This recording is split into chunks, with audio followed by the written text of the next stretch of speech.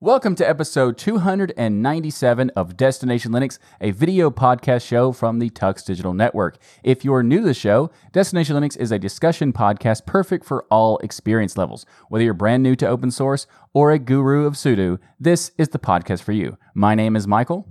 I'm Jill. And I'm Ryan.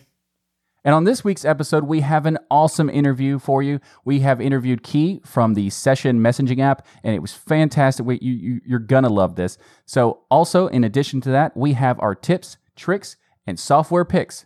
All of this and so much more coming up right now on Destination Linux.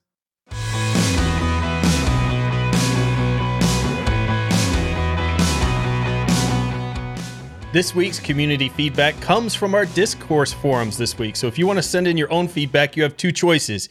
You can contact us at tuxdigital.com/contact and fill out the form there. Or you can join the Tux Digital community forum by going to tuxdigital.com and clicking on the forum link at the top of the page. Eastbeeb, is that Eastbeeb? I probably mispronounced it, but we'll just go with Eastbeeb. Sbeeb writes and says, which distro would Darth Vader use? This is an important question. Sure it is. They go on to say, at first I thought Arch, but then I thought, no, Vader isn't a super geek wanting to fuss over the nuts and bolts. He needs something bad, as in aggressive and tough, but at the same time fast and easy to use, just like holding up your hand when laser bolts zap the palm of your hand. There, easy. No time to mess around when you've got an evil empire to run. I think he would run MX Linux with XFCE, in my honest opinion, while with Compiz Compton turned on for that semi-transparent effect, just like his tinted red helmet eye holes. For your answer to be taken seriously, you must provide convincing rationale. This Yes, I'm glad that you have a specific thing about make sure to take it seriously. Yeah. This is why I love our community so much. And, questions like these are on parallel with questions like cupcake versus muffin, stool versus chair. The tough questions we answer on Destination Linux. Now, I want to get into this because I need to give my opinion on this very important matter as a member of the Linux community. And obviously, Darth Vader being one of the most powerful users in the galaxy far, far away, he uses Arch. It flows with his, by the way, I'm your father, Luke line, which is absolutely I don't think in it's the show. Exactly that, but Yeah. close enough. By the way, I'm your father, Luke. He's like, by the way, I'm your father. It doesn't grab your attention. He's like, hey, you know what? By the way, I'm your father. Well, in the new version, and Jill, you're a film expert, you know about this. And in the actual re-edited version, he says, by the way, Luke, I run Arch. And that's the new edited version you have to look at. Now, I'm just kidding. It's not Arch. The truth is Vader would be using Debian Sid because Sid is close to Sith, if you think about it there. Yeah. And the most important reason why he used Debian is he never updated the plans to the Death Star to mitigate a very obvious security hole in the Death Star plans. And we know Debian takes a really long time to get updates. And so that was the distro. Very good rationale, Ryan. I like it. Thank you. But I must say, it's a trap. No, actually, Darth Vader is very, very sneaky. But I do think he is running Slackware, which is even slower at being updated than Debian's.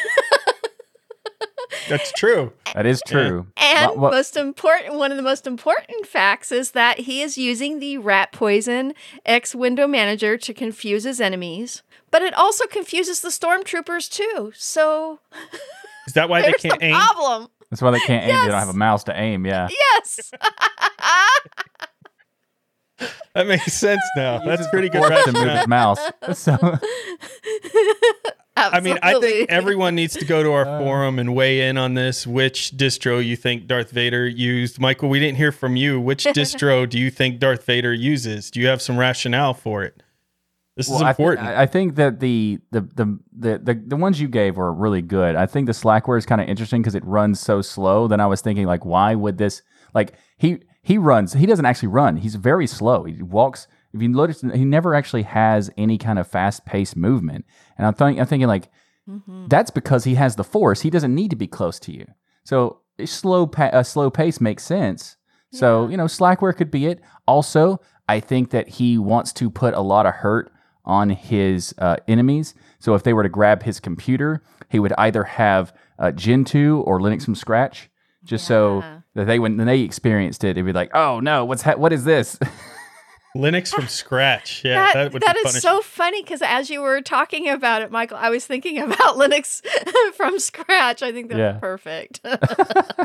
Gentoo. It takes so long to compile the package they need. Exactly. Yeah, and Ben in chat actually said Gentoo.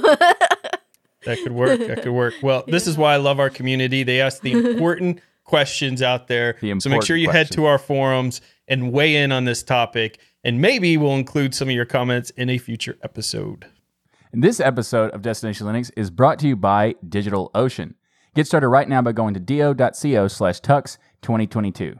Cloud computing can be, let's say, complex, but standing up reliable, affordable cloud infrastructure really doesn't have to be. Thanks to DigitalOcean, you can get set up and run on their awesome cloud platform quickly and easily. At DigitalOcean, you can enjoy a comprehensive portfolio of compute, storage, database, and networking products that put your cloud infrastructure in capable hands that is also using the force because that's how they make their platform so easy. And they also make it where you don't have to worry about the things that are the infrastructure stuff. You only have to worry about things that matter most to you, such as building the apps that grow your business. And DigitalOcean offers predictable pricing, robust product documentation, and services that developers love. For example, I love the DigitalOcean Marketplace because you can find all sorts of great software that you can easily set up as droplets with just a few clicks. It's awesome. Plus, DigitalOcean can get you set with support for every stage of growth. Where you have one stormtrooper, you have 1,000 stormtroopers. With DigitalOcean, you can get growing with their simple, powerful cloud computing. As a listener of the Destination Linux podcast and a member of the Tux Digital community, you can get started for free. Actually, it's better than free because when you go to do.co/tux2022 to sign up, you get a 60-day, $100 free credit on DigitalOcean's awesome platform. So go to do.co/tux2022, do.co/tux. 2022. So again, go get that awesome 60-day free credit on DigitalOcean's fantastic platform by going to do.co/tux2022.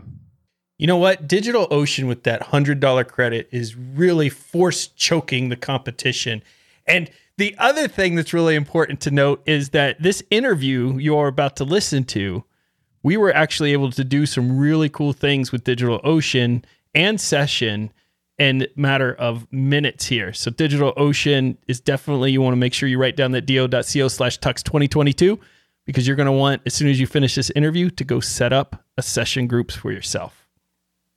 So we would like to welcome Key Jeffries to our show today. Key is the CTO of Session, the encrypted messenger app that helps you preserve your privacy and your freedom. Key, welcome to the show. We are so happy to have you on with us today. Yeah, hey guys, really nice to be here. Happy to entertain some questions and hear some feedback as well. We got lots of questions for you, and we have the secret lightning round, which I haven't told you about, that's coming up, where you got to answer questions as fast as you can. But before we get into things, I want to know a little bit about you. So before we jump into talking about Session specifically, tell us what initially got you interested in open source and privacy. Yeah, so I think I was doing a computer science course right after I graduated high school. And I think I got very interested at that point in encryption. We had this unit that we were doing that was based on I think the unit was called like asymmetric encryption or something like that. And we learned about public and private key cryptography. And I remember that being a super interesting way to kind of get into the space. And then researching from asymmetric cryptography into how that can be applied in the real world, you see just how it is applied, in every browser connection that you make, you're using public key cryptography. But also we started to see at that time, I guess this was maybe 2016 or something like that, cryptocurrency systems started coming out as well, which was super interesting because they were this application of public key cryptography in a decentralized sense. So we started getting really interested in how you could kind of take asymmetric encryption and then apply that in a decentralized context to start building networks. and I, at that time, was going to meetups, like blockchain meetups all around Melbourne, and started talking to a bunch of other people who were interested in building like privacy enhancing technologies. So we started a little company and spent a couple of years building up this network, and then launched Session on top of it, which now has lots of users. So I guess that's kind of the shortened version of how everything went. But that happened over about 5 years. So what was it about that class? Because there's so many people were still trying to, because I do a lot of videos on privacy and security and things. There's still a lot of people out there trying to convince how important this type of stuff is. What was it about that class or that environment that you were in that made you really interested in that enough to want to go exploring it further, whereas so many other people just seem to be like, well, Facebook's got everything, I guess it is what it is type of thing?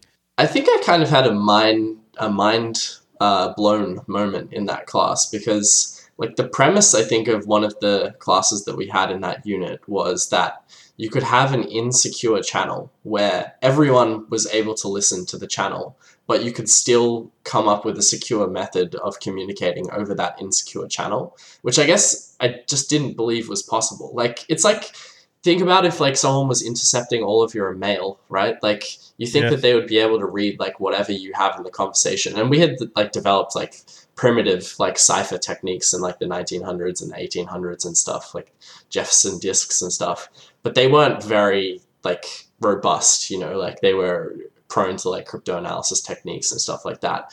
But the idea that you could have like this unbreakable like cryptanalysis system for like many, many years, like 20, 30 years, like still RSA hasn't been kind of factored, like depending on the key sizes that you're using.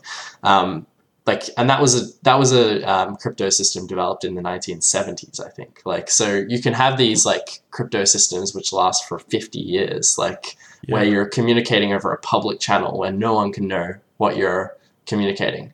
I guess like having that moment in that class was kind of like, wow, this technology is really amazing. And also like having that decentralized background as well, like going into the Tor network and seeing how that worked and how that was built. Like putting all of these things together, I think is a really can create a really interesting use case for the internet. So I guess it was like a combination of all of those things happening at once. It's so fascinating when you look at things like Tor and what it means for countries that are going through war or government uprising and those things, because I see the messages, if you follow Tor, talking about getting more servers up for certain areas to help protect this.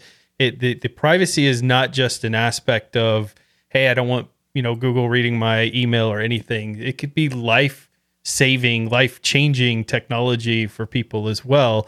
So I'm so happy you mentioned Tor, because it's just such an important part of our history. It still is to this day. And it was created by the government originally, as I understand elements of it. So it's fascinating. The whole history of cryptography is just awesome. I'm so glad, though, that your college got it to stick with you, because they got you to create Session with us. So there you go. Yeah. Even on that point, like the Tor point, like starting to see your application have real world use, like this is something that's starting to happen with Session. Like over the last 10 days, I think we've onboarded around 250,000 Iranian users. So like we're starting to get massive influx in these countries where there's huge like government protests and stuff, and they're looking for messaging services that aren't being censored or that they actually have access to as well. So we're starting to see like that real application of Session as well, which is really kind of heartwarming, because you've spent a lot of time building this technology, and seeing people on board onto it's really cool. Yeah, you're changing people's lives. That's amazing. That's amazing. So, Key, how did the interest in open source translate into you eventually getting involved with Session as the CTO? Yeah, so we founded the company together. So I've been the CTO from day one. It was 3 other guys that I met at one of these meetups, and we started it together. But I guess on the open source nature of things, it's almost, I think it's almost a necessity. If you're building a messenger or like a private or secure messenger, like I really don't like that there are apps out there like WhatsApp that exist that claim that they're encrypted, but they're closed source. So no one can actually verify whether they're end-to-end encrypted. Like the best we can kind of do is like decompile like an APK or something and see that they're like hopefully implementing like what we think they're implementing. But if they obfuscate like their source code, there wouldn't even be the ability to like do that in the application itself. So I think when you're dealing with technology that's claiming that it's encrypted or claiming that it's private, it really needs to be open source as well. This is something that we've seen actually get a lot of attention with certain apps that claim that they have this end-to-end encryption. They just use that as a buzzword. And then people find out later that, in fact, it's not end-to-end encrypted and that it's not secure at all. And I think that's a really important point that you made about being open source, because that allows people to actually go audit these claims. And it also allows a lot of security people to get involved to help you patch and fix these things. So you almost always have that third party auditor that's going on in there looking over your code, making sure that there's no loopholes and things there, which just adds this additional layer of security you're never going to get in a completely private instance, along with the trust piece of it, because people trust Session because of the fact that it's open source. If it wasn't, I don't think it would have gained the traction that it had, for sure. Yeah, I don't think, unless you're focusing purely like on usability, it's very hard to make closed source, like end-to-end encrypted messaging applications work. Like, even if you were to look at the landscape, like right now, I mean, the two biggest messengers are probably closed source, but then everything after that is pretty much open source, like Telegram's open source, Signal's open source, Matrix, Riot, Element, all of that stuff is open source, like XMPP. They're all open source. So, I mean, I think it's a necessity. And also, I mean, I think it's cool as well, like open source technology. I think it's really advanced us, like in terms of what we can do on our computers these days by like, many years. Just the fact that I can pull in components from other open source projects immediately into my project without having to worry about, do I have to pay like some sort of licensing fee to use this software, I think is like amazing. It's created like, I mean, actually, Session is the perfect example, right? Because we started from Signal. We're a fork of Signal. So we took the existing code that they had, which we thought was really cool. We forked that, and then we applied it to, like, we made our own changes to it, right? Like, and probably half of the software that's on our GitHub repository right now is forked from other projects. So, it's likely that we'd be like, a year behind right now, or 2 years behind if we had to write all of that software ourselves. Yeah, love it. That's a great point. And you kind of already touched on it just now, but for those in our audience who may not have heard of Session, we've talked about it on previous episodes, but we have lots of news listeners every week. So tell us about Session and what kind of benefits users can get from using it over other tools out there. Yeah, so Session is essentially a messenger. It's like other messaging clients like, WhatsApp or Telegram or Signal. It's open source, but the three kind of biggest selling points that we always talk about is that it doesn't require a phone number to register. It doesn't actually require any identifying information to register. So no email address, no phone number, no personal information required. It onion routes all of your messages. So, we talked a bit about Tor earlier, which is kind of a generalized onion routing system for internet browsing. But Session actually has its own onion router inside of Session, which means that when you send a message, you're not exposing your IP address to any of the decentralized network that we have.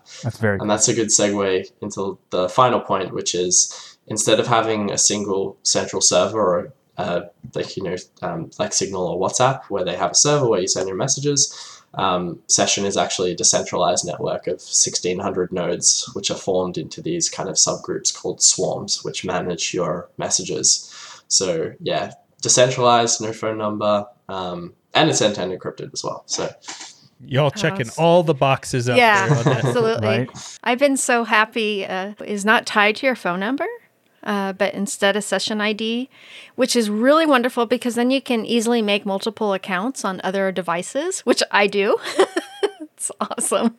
Yeah, we're hoping to next year, I think we're hoping to kind of expand that functionality as well so that you can have multiple accounts within a session, like within a single session client. So you can have like your work session ID, you can have like your home session ID, you can have like a private one.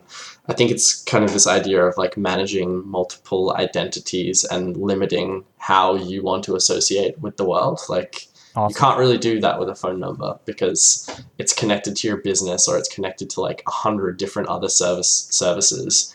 And as soon as you link against your phone number, you link against all of those identities. Whereas with Session, if you want a new identity to only use in this community, for example, you can just generate that and go ahead. Yeah, that's fantastic. Every time I find a new application that I'm a big fan of, that's one of the things I always want to look at is having like multi-account support, because there are many cases that I'd want to switch different accounts. And that is a fantastic example of wanting to switch because of what use case you're using it with for who you're talking to, whether it's work or home or whatever. I think that'd be awesome. And so I'm looking forward to that. But I also want to point out that I agree with what Jill said about the phone number. That's one of the biggest reasons I was so excited to find Session, because looking at all the other options, they all had something that was, kind of missing here or there. And Session is a solid application all the way around. But that part about not having to be attached to your phone number. It's kind of weird. I mean, like, phone numbers were not designed for this use case, like to be this kind of global identifier on the internet. They kind of have become that. And you start seeing why they weren't designed like that way, because like SIM swapping attacks, for example, like are very easy to execute against people.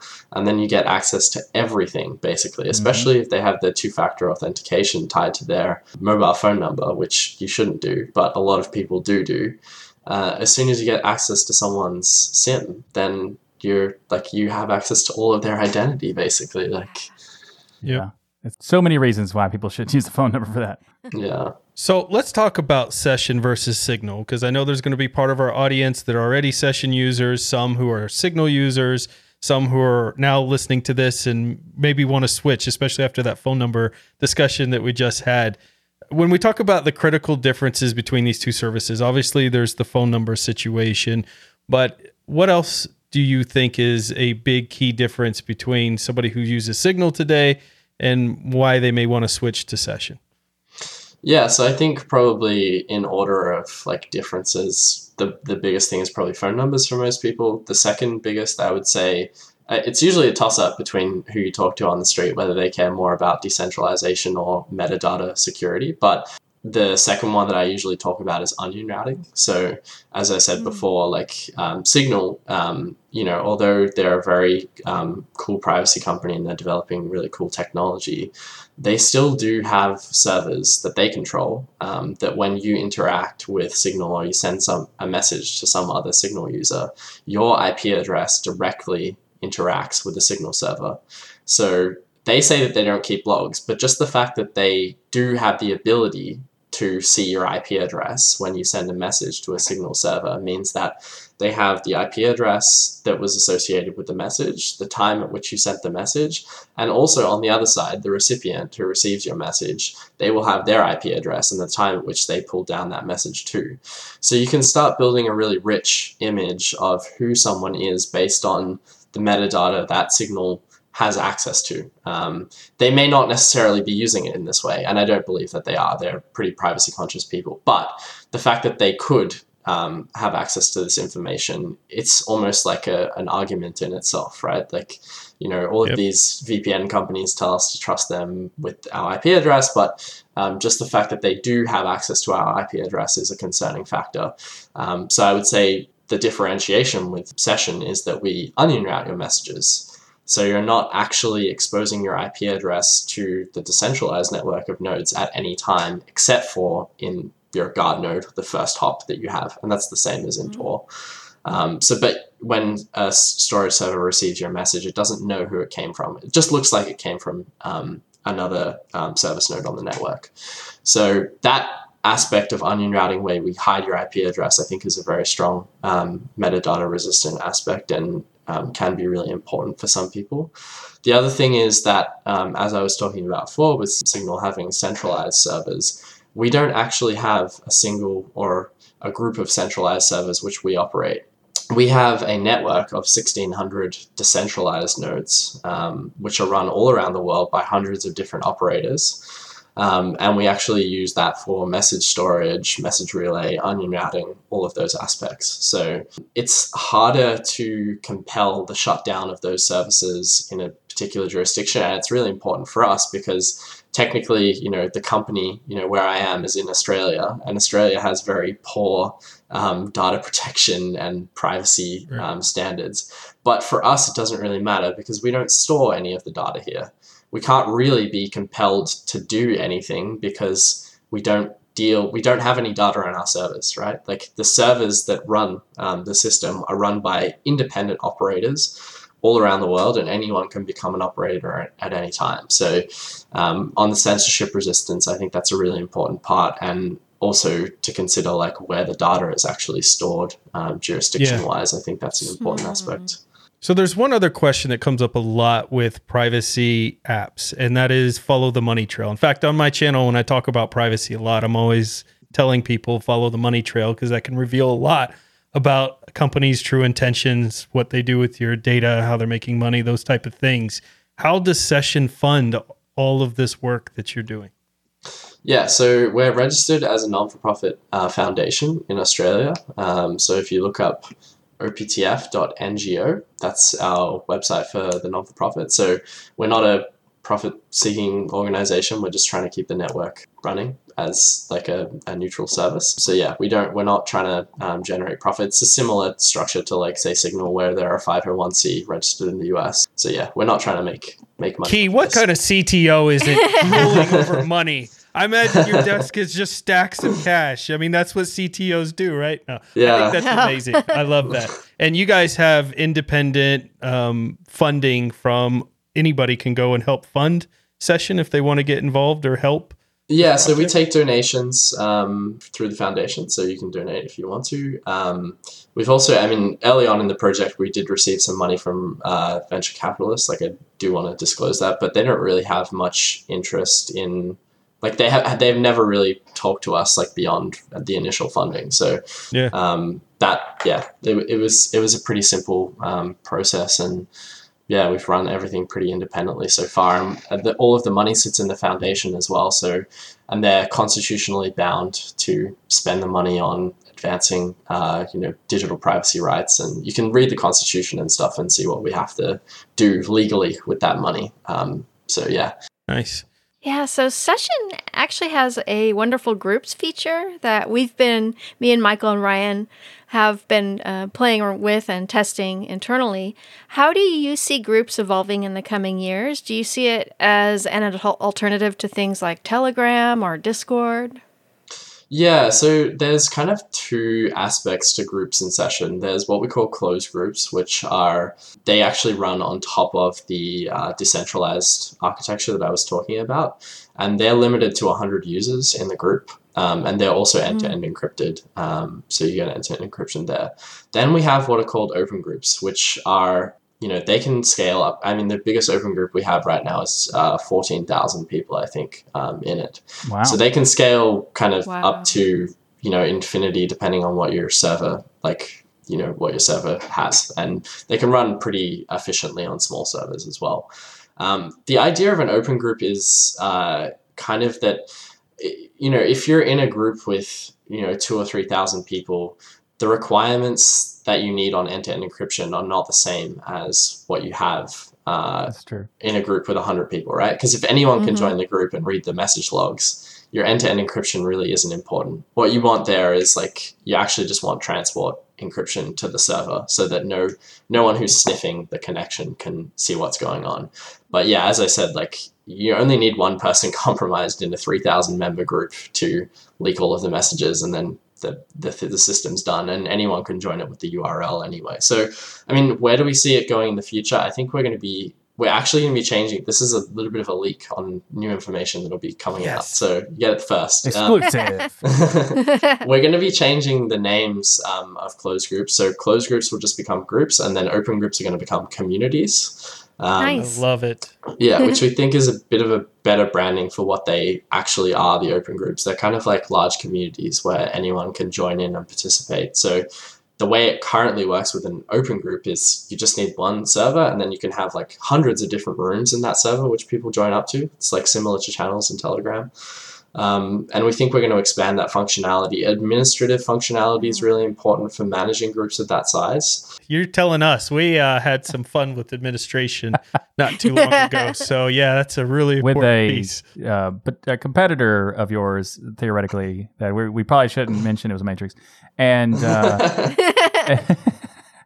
but this is really cool. I think that like you mentioned about like the size of the server, but I think we should go into a little bit more in depth about how the servers are set up, and they're all self-hosted type of servers, I'm pretty sure. And how does that work exactly? So specifically talking about the open group side or the decentralized network side? The open group style. Yeah. And also, like, how does these decentralized work? I mean, obviously these are different servers they can host themselves, but also they're still connected with their regular session ID. So I think that's kind of like a best of both worlds approach. Like, how do you address that in the structure?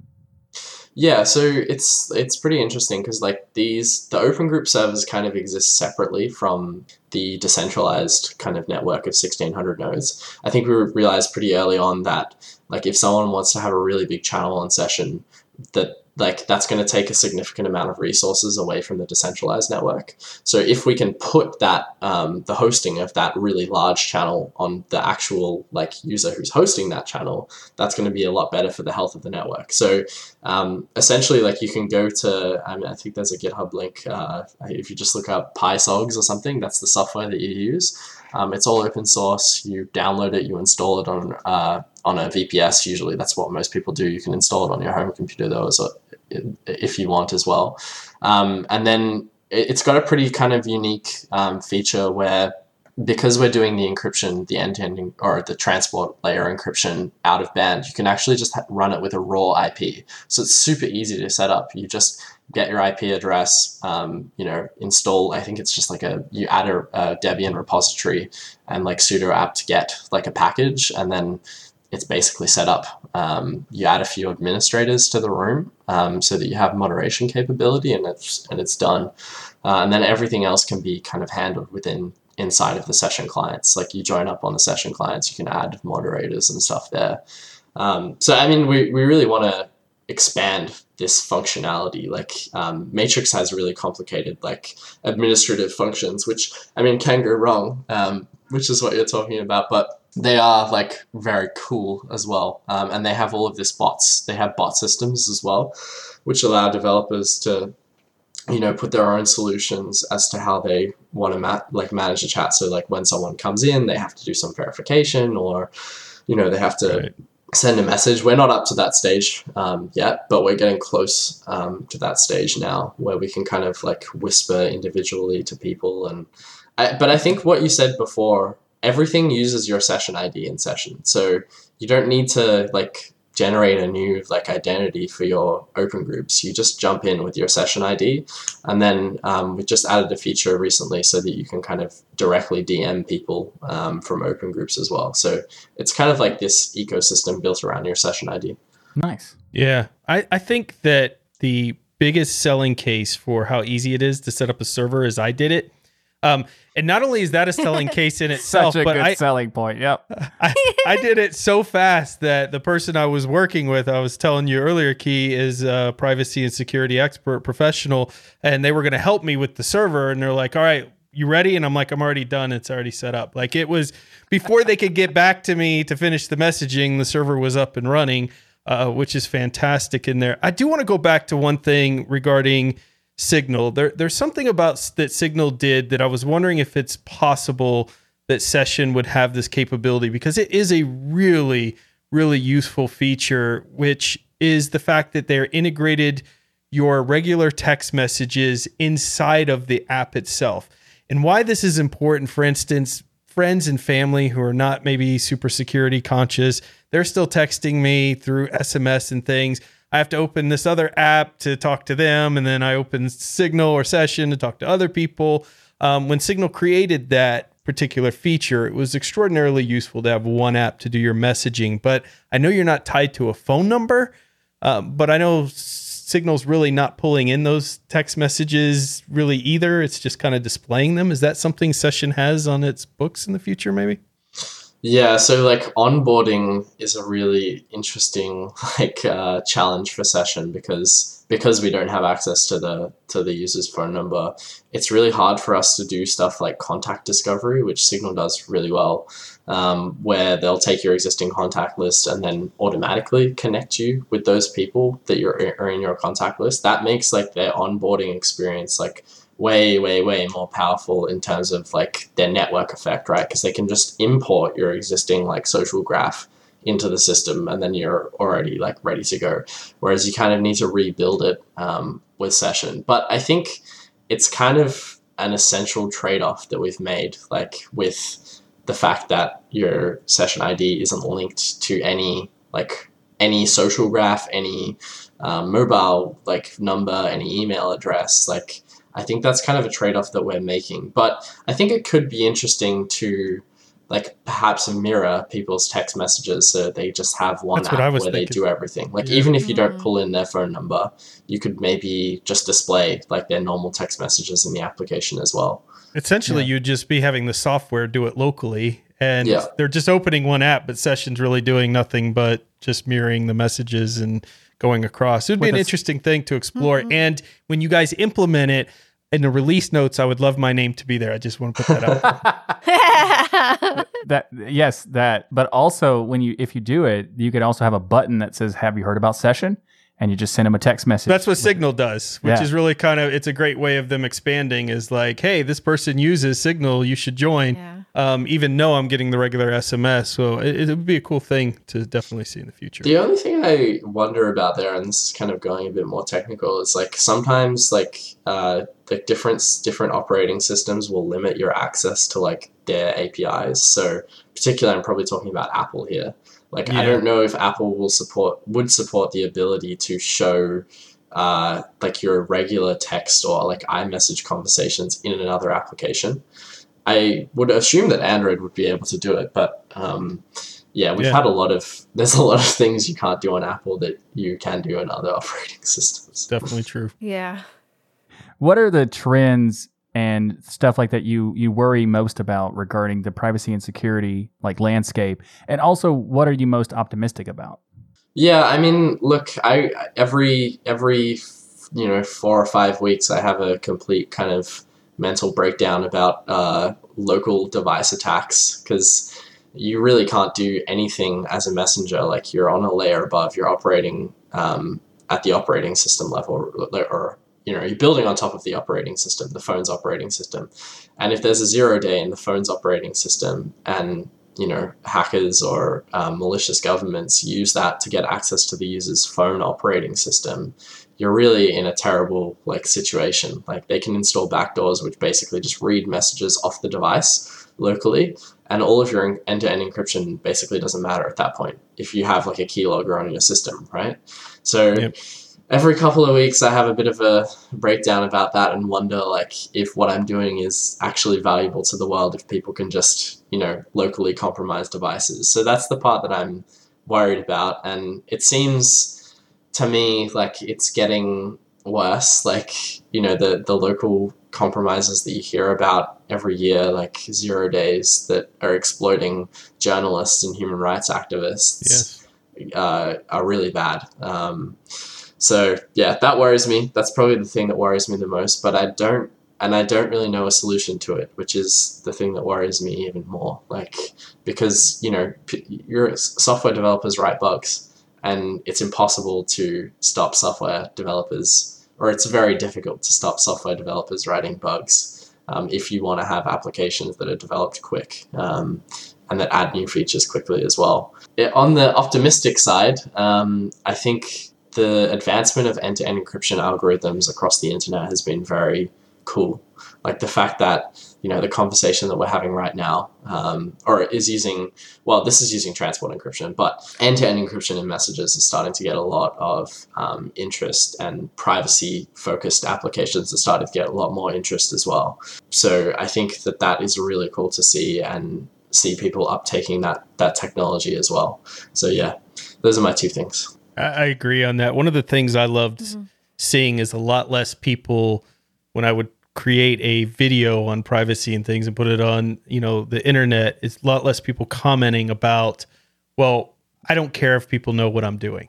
Because people have started to finally realize that this stuff matters. People are getting denied for insurance or even their credit and things based on what they're posting on social media and stuff, and starting to have real world impacts. And then I think just the general chaos of governments and everything else going on in the world has made people start thinking, hey, there's a reason why like your mail, which you mentioned very early in our interview, is protected and people aren't allowed to go read it. It's federally protected here in the United States that no one could go read your mail because there is this expectation of basic privacy. And now mail is such a limited amount. When you look at your email, I get more personal stuff coming to my email than I get in my mailbox. So of course you would want those same rights and things there. But I am very happy to see some people are starting to take it more seriously. The fear I have is that companies out there that drive social media networks and things will claim they have end-to-end encryption and things like that, which in reality is they have many capabilities of monitoring and looking at all those once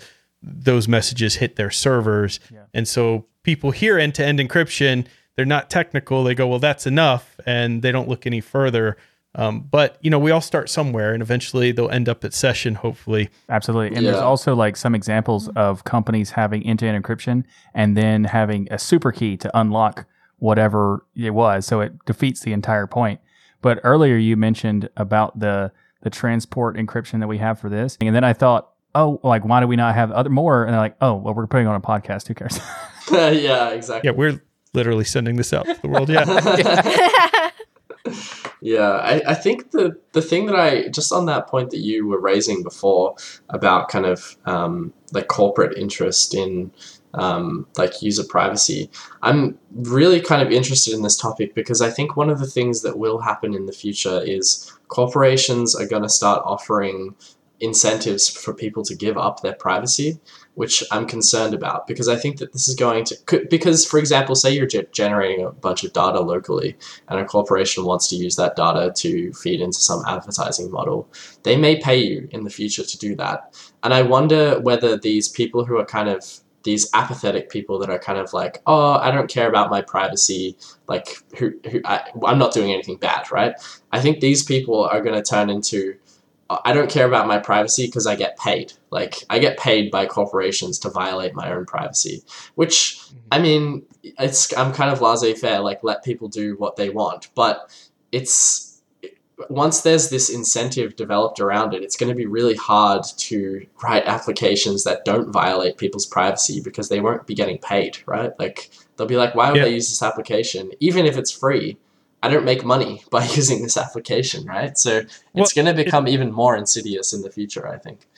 It's predatory too, because if you think about it, the people who are going to really go for those offerings are going to be people who generally are financially looking to have some money. College students, people who have money issues and things, they're going to be looking at selling their privacy and data because it's a stream, whereas people who have plenty of money aren't going to be tempted into doing that. So I mean, that's where things like open source closes the digital divide so much. Services like Session allow you, no matter what your monetary situation is, to come and have that privacy. But you're 100% right. These corporations are definitely going predatory. They've already done it to many college campuses. There are apps focused to college students that basically are just there to gather their data, but then pay them for doing searches with their apps and other things in there because they know college students need money, right? And so it's very predatory what they're doing. And I think it's going to get worse as people get more privacy minded and start looking for that type of stuff. I think corporations are going to be using end-to-end encryption as a buzzword, which we're already seeing. And I think they're going to be going after people to sell their data to them for sure, to get even more privacy information from them. Some people do worry, though, that services that offer complete end-to-end encryption will make things easier for bad actors. We got an email in a couple of weeks ago where someone was like, hey, I love privacy, I love encryption, but I work in the privacy sector and I see so many people doing nefarious things with this type of technology. How do you combat this type of concern that people have? I mean, I think you just have to like recognize it for what it is, which is it's true. Like it does allow criminals to more easily perform criminal actions. But if you look at it from a utilitarian perspective, like the fact that, we've onboarded, like Session, for example, has onboarded like 200,000 Iranian users. Like what portion of like those users are criminals? What portion of like cash users are criminals? Like, but we still use cash, right? And we don't have the same argument like, oh, like people using cash for criminal activities, I'm not going to use cash anymore because I'm supporting criminals by doing that. The reality is, like, when you look at how much is being used for criminal activity, you're talking about like, a small percentage. So if you analyze that kind of from like a utilitarian perspective, you see that like the gain is way more than the loss that you get. So I think it's like a pretty simple argument. Like there's a bunch of other arguments which are just like, it's, you're given rights, like, or you have natural rights, like to privacy, right? Like you don't violate rights just because other people are doing something bad with the rights, right? Like, yeah, exactly. It doesn't make any sense. Exactly. Well, one of the arguments that I use is, a lot of the nefarious activities you actually see aren't being done in end-to-end encrypted apps. In fact, there's a huge amount of news that's come out about people doing nefarious activities through video game chat sessions, which aren't end-to-end encrypted, but they're just very secret. Or they're doing Ryan, it you're out giving in the people more ideas of how to do criminal talking. exactly. Oh my goodness. Or they're doing it through Facebook and other things out in the open, because honestly, in some ways, that's the most obscure to law enforcement because it's out there in the open. It's not sitting in one of these apps. So I always tell people it doesn't matter whether this technology here existed or didn't. Bad actors are going to find a way to be bad actors. That's what they do. But to your point, you can't remove our natural rights to have privacy and security because a few people want to abuse that privilege. I absolutely agree with you. Yeah. I think a perfect phrase for this kind of is the needs of the many outweigh the needs of the few. Or I the one. love that geeky reference Yes. there, Jill. It sings to my Star Trek heart. Yeah. So, Key, what are some things Session is looking to implement that we can look forward to? So it's interesting, like maybe you would expect that I kind of list some like really technical like features that we're kind of doing in the future. But I think a lot of it is just kind of around usability of the application, because it's hard to onboard lots of users when you don't have stuff like stickers or emoji reactions, like which are very like, kind of they're not interesting security features, but to get people into the application, you kind of need to have some of these things. So we're looking at a bunch of usability stuff, like on the technical side, like we're going to change the way that disappearing messages work a little bit. And we're also going to refactor how closed groups work, because they can be a bit unreliable right now when you're adding and removing people from those less than 100 member groups. So that's probably be in the next, like before the end of the year. We're hoping some of that stuff comes out. Nice. Next year, I mean, it's really big and open. Like we're looking for stuff that's going to improve the network speed of Session so that sending doesn't take as long. Yeah. You have some inherent limitations with onion routing because you are kind of hopping between multiple different servers before you get to your destination, but we can definitely cut down on that latency and increase our throughput as well. And we've got some ideas on how to do that. But yeah, those are the main things we'll be working on. Oh, wonderful. And there's something simple that I love that Session does, is that you get a download notification when someone you sent an attachment to downloads the file. That's brilliant. I've been wanting that for a long time. And with very nice. Messaging system we were talking about a little bit earlier, one of the ways I first tested and used Session is by creating new IDs on one of my Ubuntu rigs and then my mobile phone and tablet, and use these three devices to not only chat to myself, but I used it to send files and pics from one device to the next. Yeah, and that's when I noticed, oh my gosh, it shows that, this person has downloaded this attachment, and that's good for security. Yeah, it raises a really interesting point, which is like there's a lot of focus kind of on network security in applications and end-to-end encryption and stuff like that, but there isn't so much focus on client kind of security, like things that you do on the client device which provide additional security to users. So we're really looking at stuff like that, and that ends up being like one of the more important aspects for human rights defenders or journalists in other countries, that they want to have, say, the ability to like instantly wipe their device, like with the press of one button, or they want to be able to, you know, have disappearing messages at different intervals, or different types of disappearing messages that disappear when sent or disappear when read. You know, they want the ability to be able to delegate the wiping of their account to another user, just in case they get captured, for example, and they need a remote ability to wipe. So we do have a focus on client-side security as well, and mixed in with all those features that I spoke about, hopefully next year we'll get to kind of have a bit more of a focus on client-side security, so that, you know, people feel more comfortable carrying Session around in their pocket in case like a local kind of attacker tells them to unlock their phone.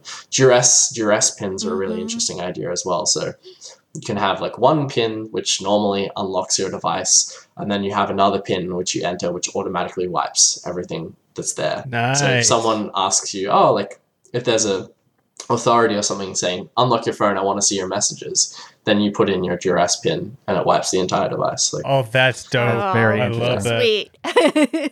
Oh, it's like on the same mechanism. That would be really cool because they're like, oh, you're just going to unlock it. Like, oh, whoops. exactly.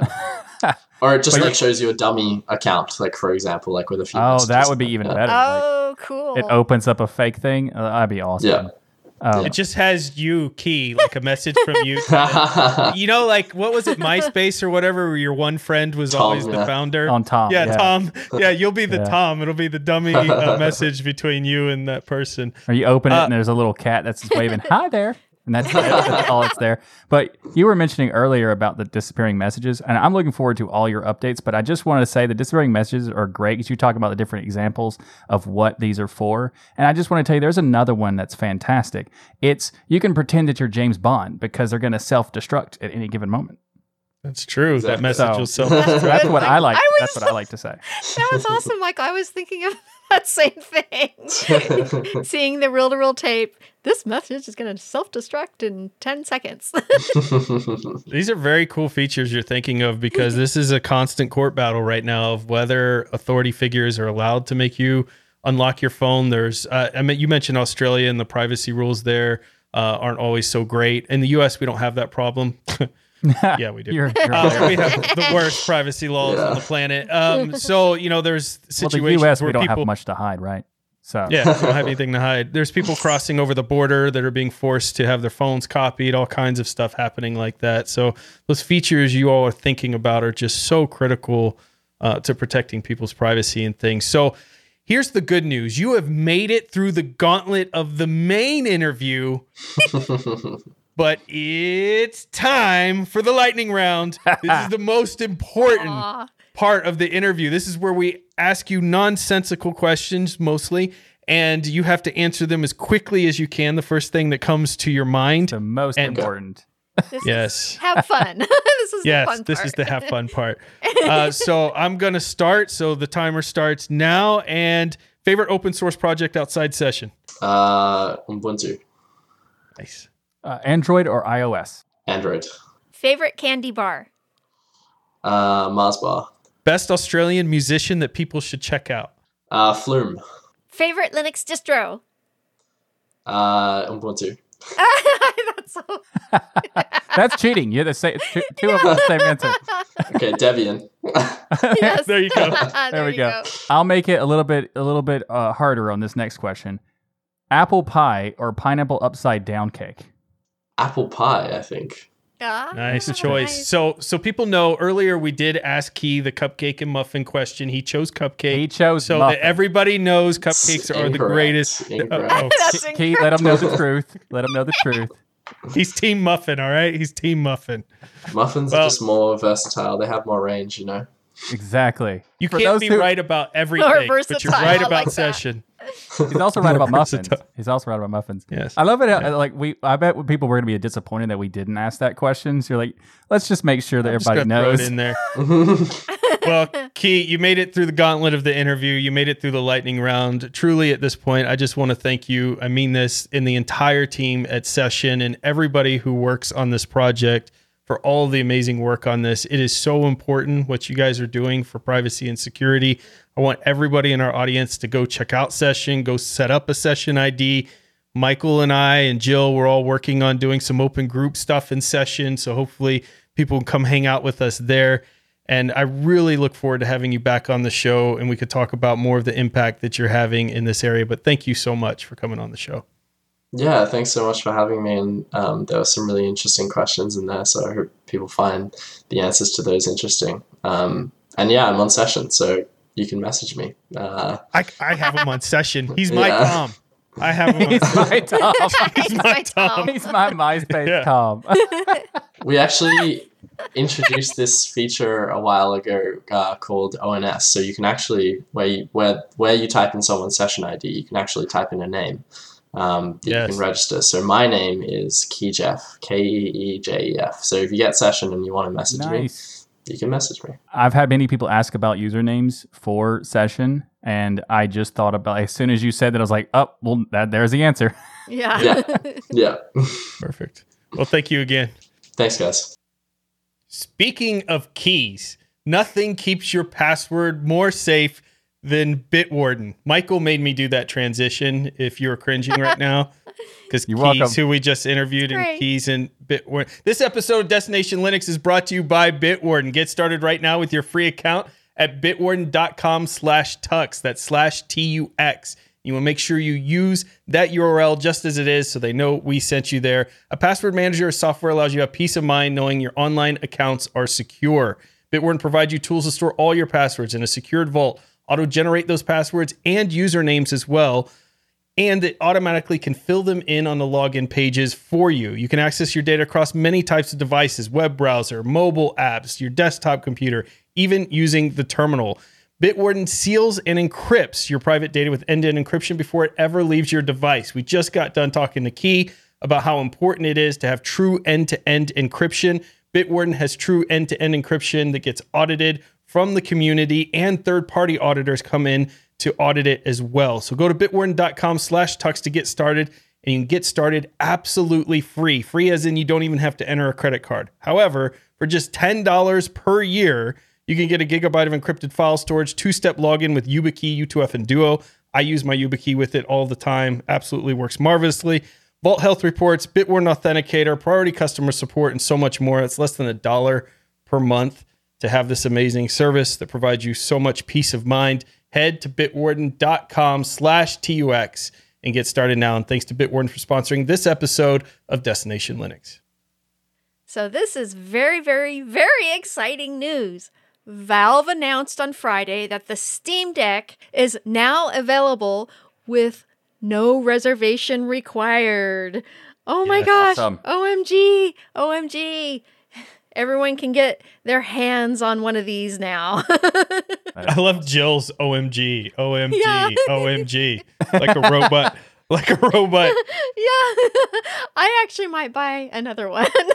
So- Why would you need two, Jill? Oh, to play with your husband or when friends come over. I can see the point of having two now. And then I can just, I kind of want to just keep one docked to use as a computer all the time. So It's interesting you mentioned that because there was a video out there of someone who got rid of their desktop computer because of the Steam Deck that came out. So they have their laptop that they use, but for gaming and stuff, they're just exclusively using Steam Deck because you can dock it and, of course, use it as a computer. And I thought that's a really interesting use case that I hadn't thought of.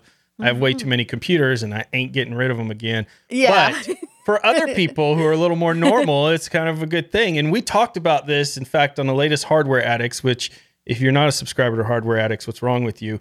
But Michael, me, and Wendy talk about all of the new game devices that are trying to come out there and compete with the Steam Deck because everyone has seen how successful Steam has been, Valve has been with this device. And now we've got a bunch of copycat players coming into the market, which I'm happy about because at the moment they start copying you, that means there's been some really successful sales numbers with Steam, which is undeniable being the fact that it's been on reservation only for so long and out of stock and so many people want it, but just an amazing device. And by the way, Luke, it runs Arch. Yes. Yes. Nice true. callback there, sir. Thank you. Nice Nice. callback. And there's also a new Valve has released their docking station for the Steam Deck at $89. And you it go. comes with all the bells and whistles. It's actually a really nice unit. I had already spent quite a bit of money on a nice Me too. dock. Yeah. But but now you can get the official one from Valve. I actually can get the official one now, so we'll compare the ones y'all got and the ones I get. There you go. Oh, so you're going to get the fancier one and rub it in our faces. That's how this It's not- works. No. I mean, Yes. yes, that's what I did with the actual Steam Deck too. So, Yes. So there's also been lots of awesome software updates, including now you can customize the boot screen to whatever you want, that's cool. which is really cool. And they've done a lot of tweaks around the UI so that it works really nicely with the dock, of course. Yeah. Nice. Yeah. They have a new release almost every few weeks now with major updates that are happening with the Steam Deck. The one thing we talked about in Hardware Addicts, and I think it's really true, is that gamers are very peculiar about the companies that they support because they've been burned a lot too. And Valve has just created that trust. And that trust is warranted when you see things like a new product like this release and take off. A lot of companies just sit on that. It's the success of it and let it just sit as it is and barely do updates and upgrades. But Valve is constantly providing updates and making the experience better and better and better, which means they plan to support this thing for the long run. And that means a lot when you're spending this kind of money, especially in this kind of economy. Even though it's, I think, a fantastic value by any standard, it's still a lot of money. And so having Valve go in there and support it like they are continues to be a reason why people trust Valve so much. Yeah, and this is exactly what Gabe Newell wanted. He wanted that community interaction, and now that Valve is working with the hardware and the software, it's all coming to fruition. We have, our gaming machine, our Steam machines that we wanted years ago. Yeah.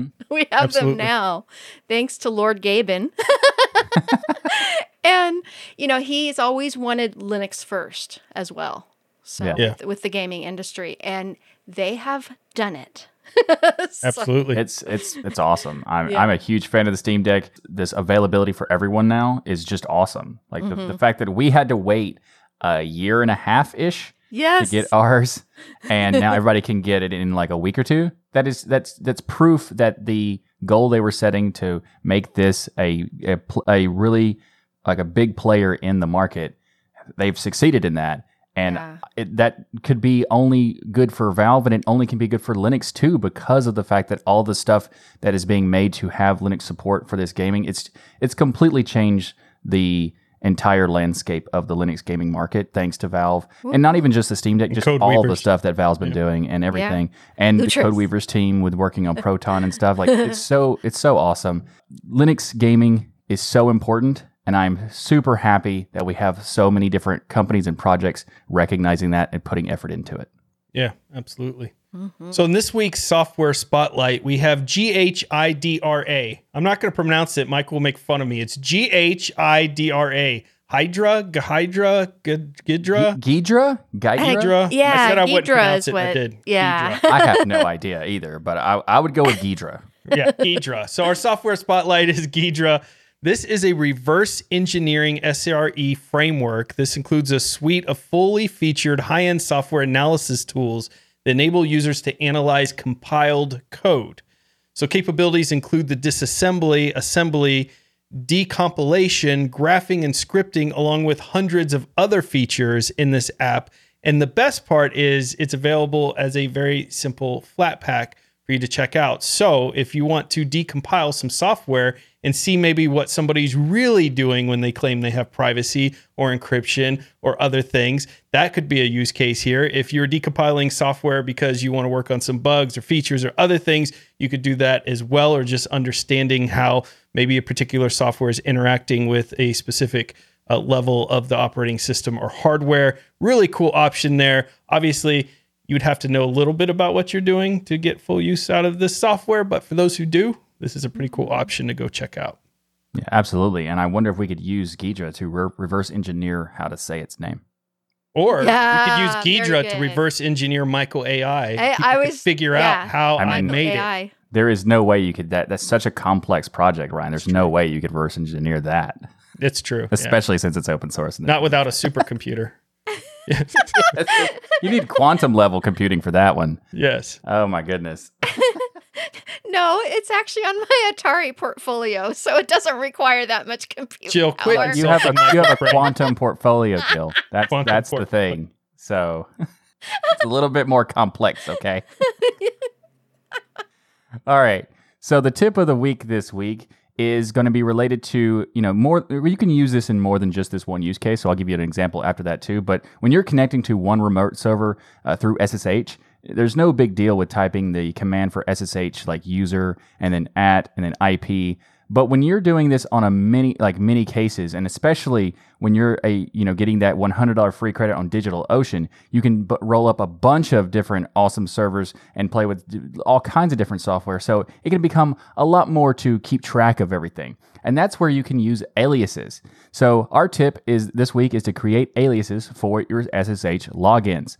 So you do sudo nano, and then you do the ~.bash_profiles. You'll have the actual full thing in the show notes. And then you type your list of aliases in the format of alias, then the actual thing you want, like my server or server 1 equals, and then in single quotes, you put the actual commands you want for SSH, and then et cetera for the IP. Whole thing will be in the show notes. And then you want to type source and then ~bash_profile, and the source command will allow you to save it like really quickly inside of your terminal. So now anytime you need to connect, just type in whatever you chose as your alias, my server or server 1 or whatever, and then there's no need to remember the IP address or the username or have the SSH set up, because it's going to do all that automatically. And it's just a great way of having multiple different servers and not having to worry about which IP associates to which server and all that stuff. And you can apply this format of aliases to basically any command you want to. And there's tons of different options. And I have way too many aliases to keep track of. So it just makes it so much easier to do, I guess terminal computing in a way. So Do you have an alias for stool or an alias I don't need for an cupcake? alias for stool, because I use an alias for muffin, and when I type in muffin, it has a big giant message that pops up and says Ryan is wrong, and then it shows a photo of Ryan, and he's like pouting, and it's great. I use it all the time. This SSH alias is really helpful because I have, for instance, servers that I maintain for my community. I have servers I maintain for DL. I have personal servers. So having those aliases, trying to keep track of all the IPs and everything else, having those aliases makes it so much easier for me to get into the right server, just typing an alias and move on. It's just a really cool trick. So go play with it, try it out. You'll have a lot of fun with it, and we'll have all the information in the show notes there. And I really hope you enjoyed the Session interview. I know we had an amazing time with Session, so go check out Session. We are actually experimenting with setting up groups and things out there as we're looking for various platforms to eventually invite our community to. So that's something you can play with as well. And that's it. That's our episode. So a big thank you to each and every one of you for supporting us by watching or listening to Destination Linux. However you do it, we love your faces. We're here every Sunday at 1 p.m. Eastern live at tuxdigital.com/live. And the best part is everyone is invited to watch the recording of Destination Linux each and every week. We can't wait to see you in the chat. And another great thing that you can do is become a patron. You go to tuxdigital.com/contribute and become a patron, and you get all sorts of awesome perks. You get access to unedited versions of the show in case you can't make it live. But if you can make it live as a patron, you can join us in the virtual stadium, the 60,000 square foot virtual stadium where the patron post show takes place every week after the show.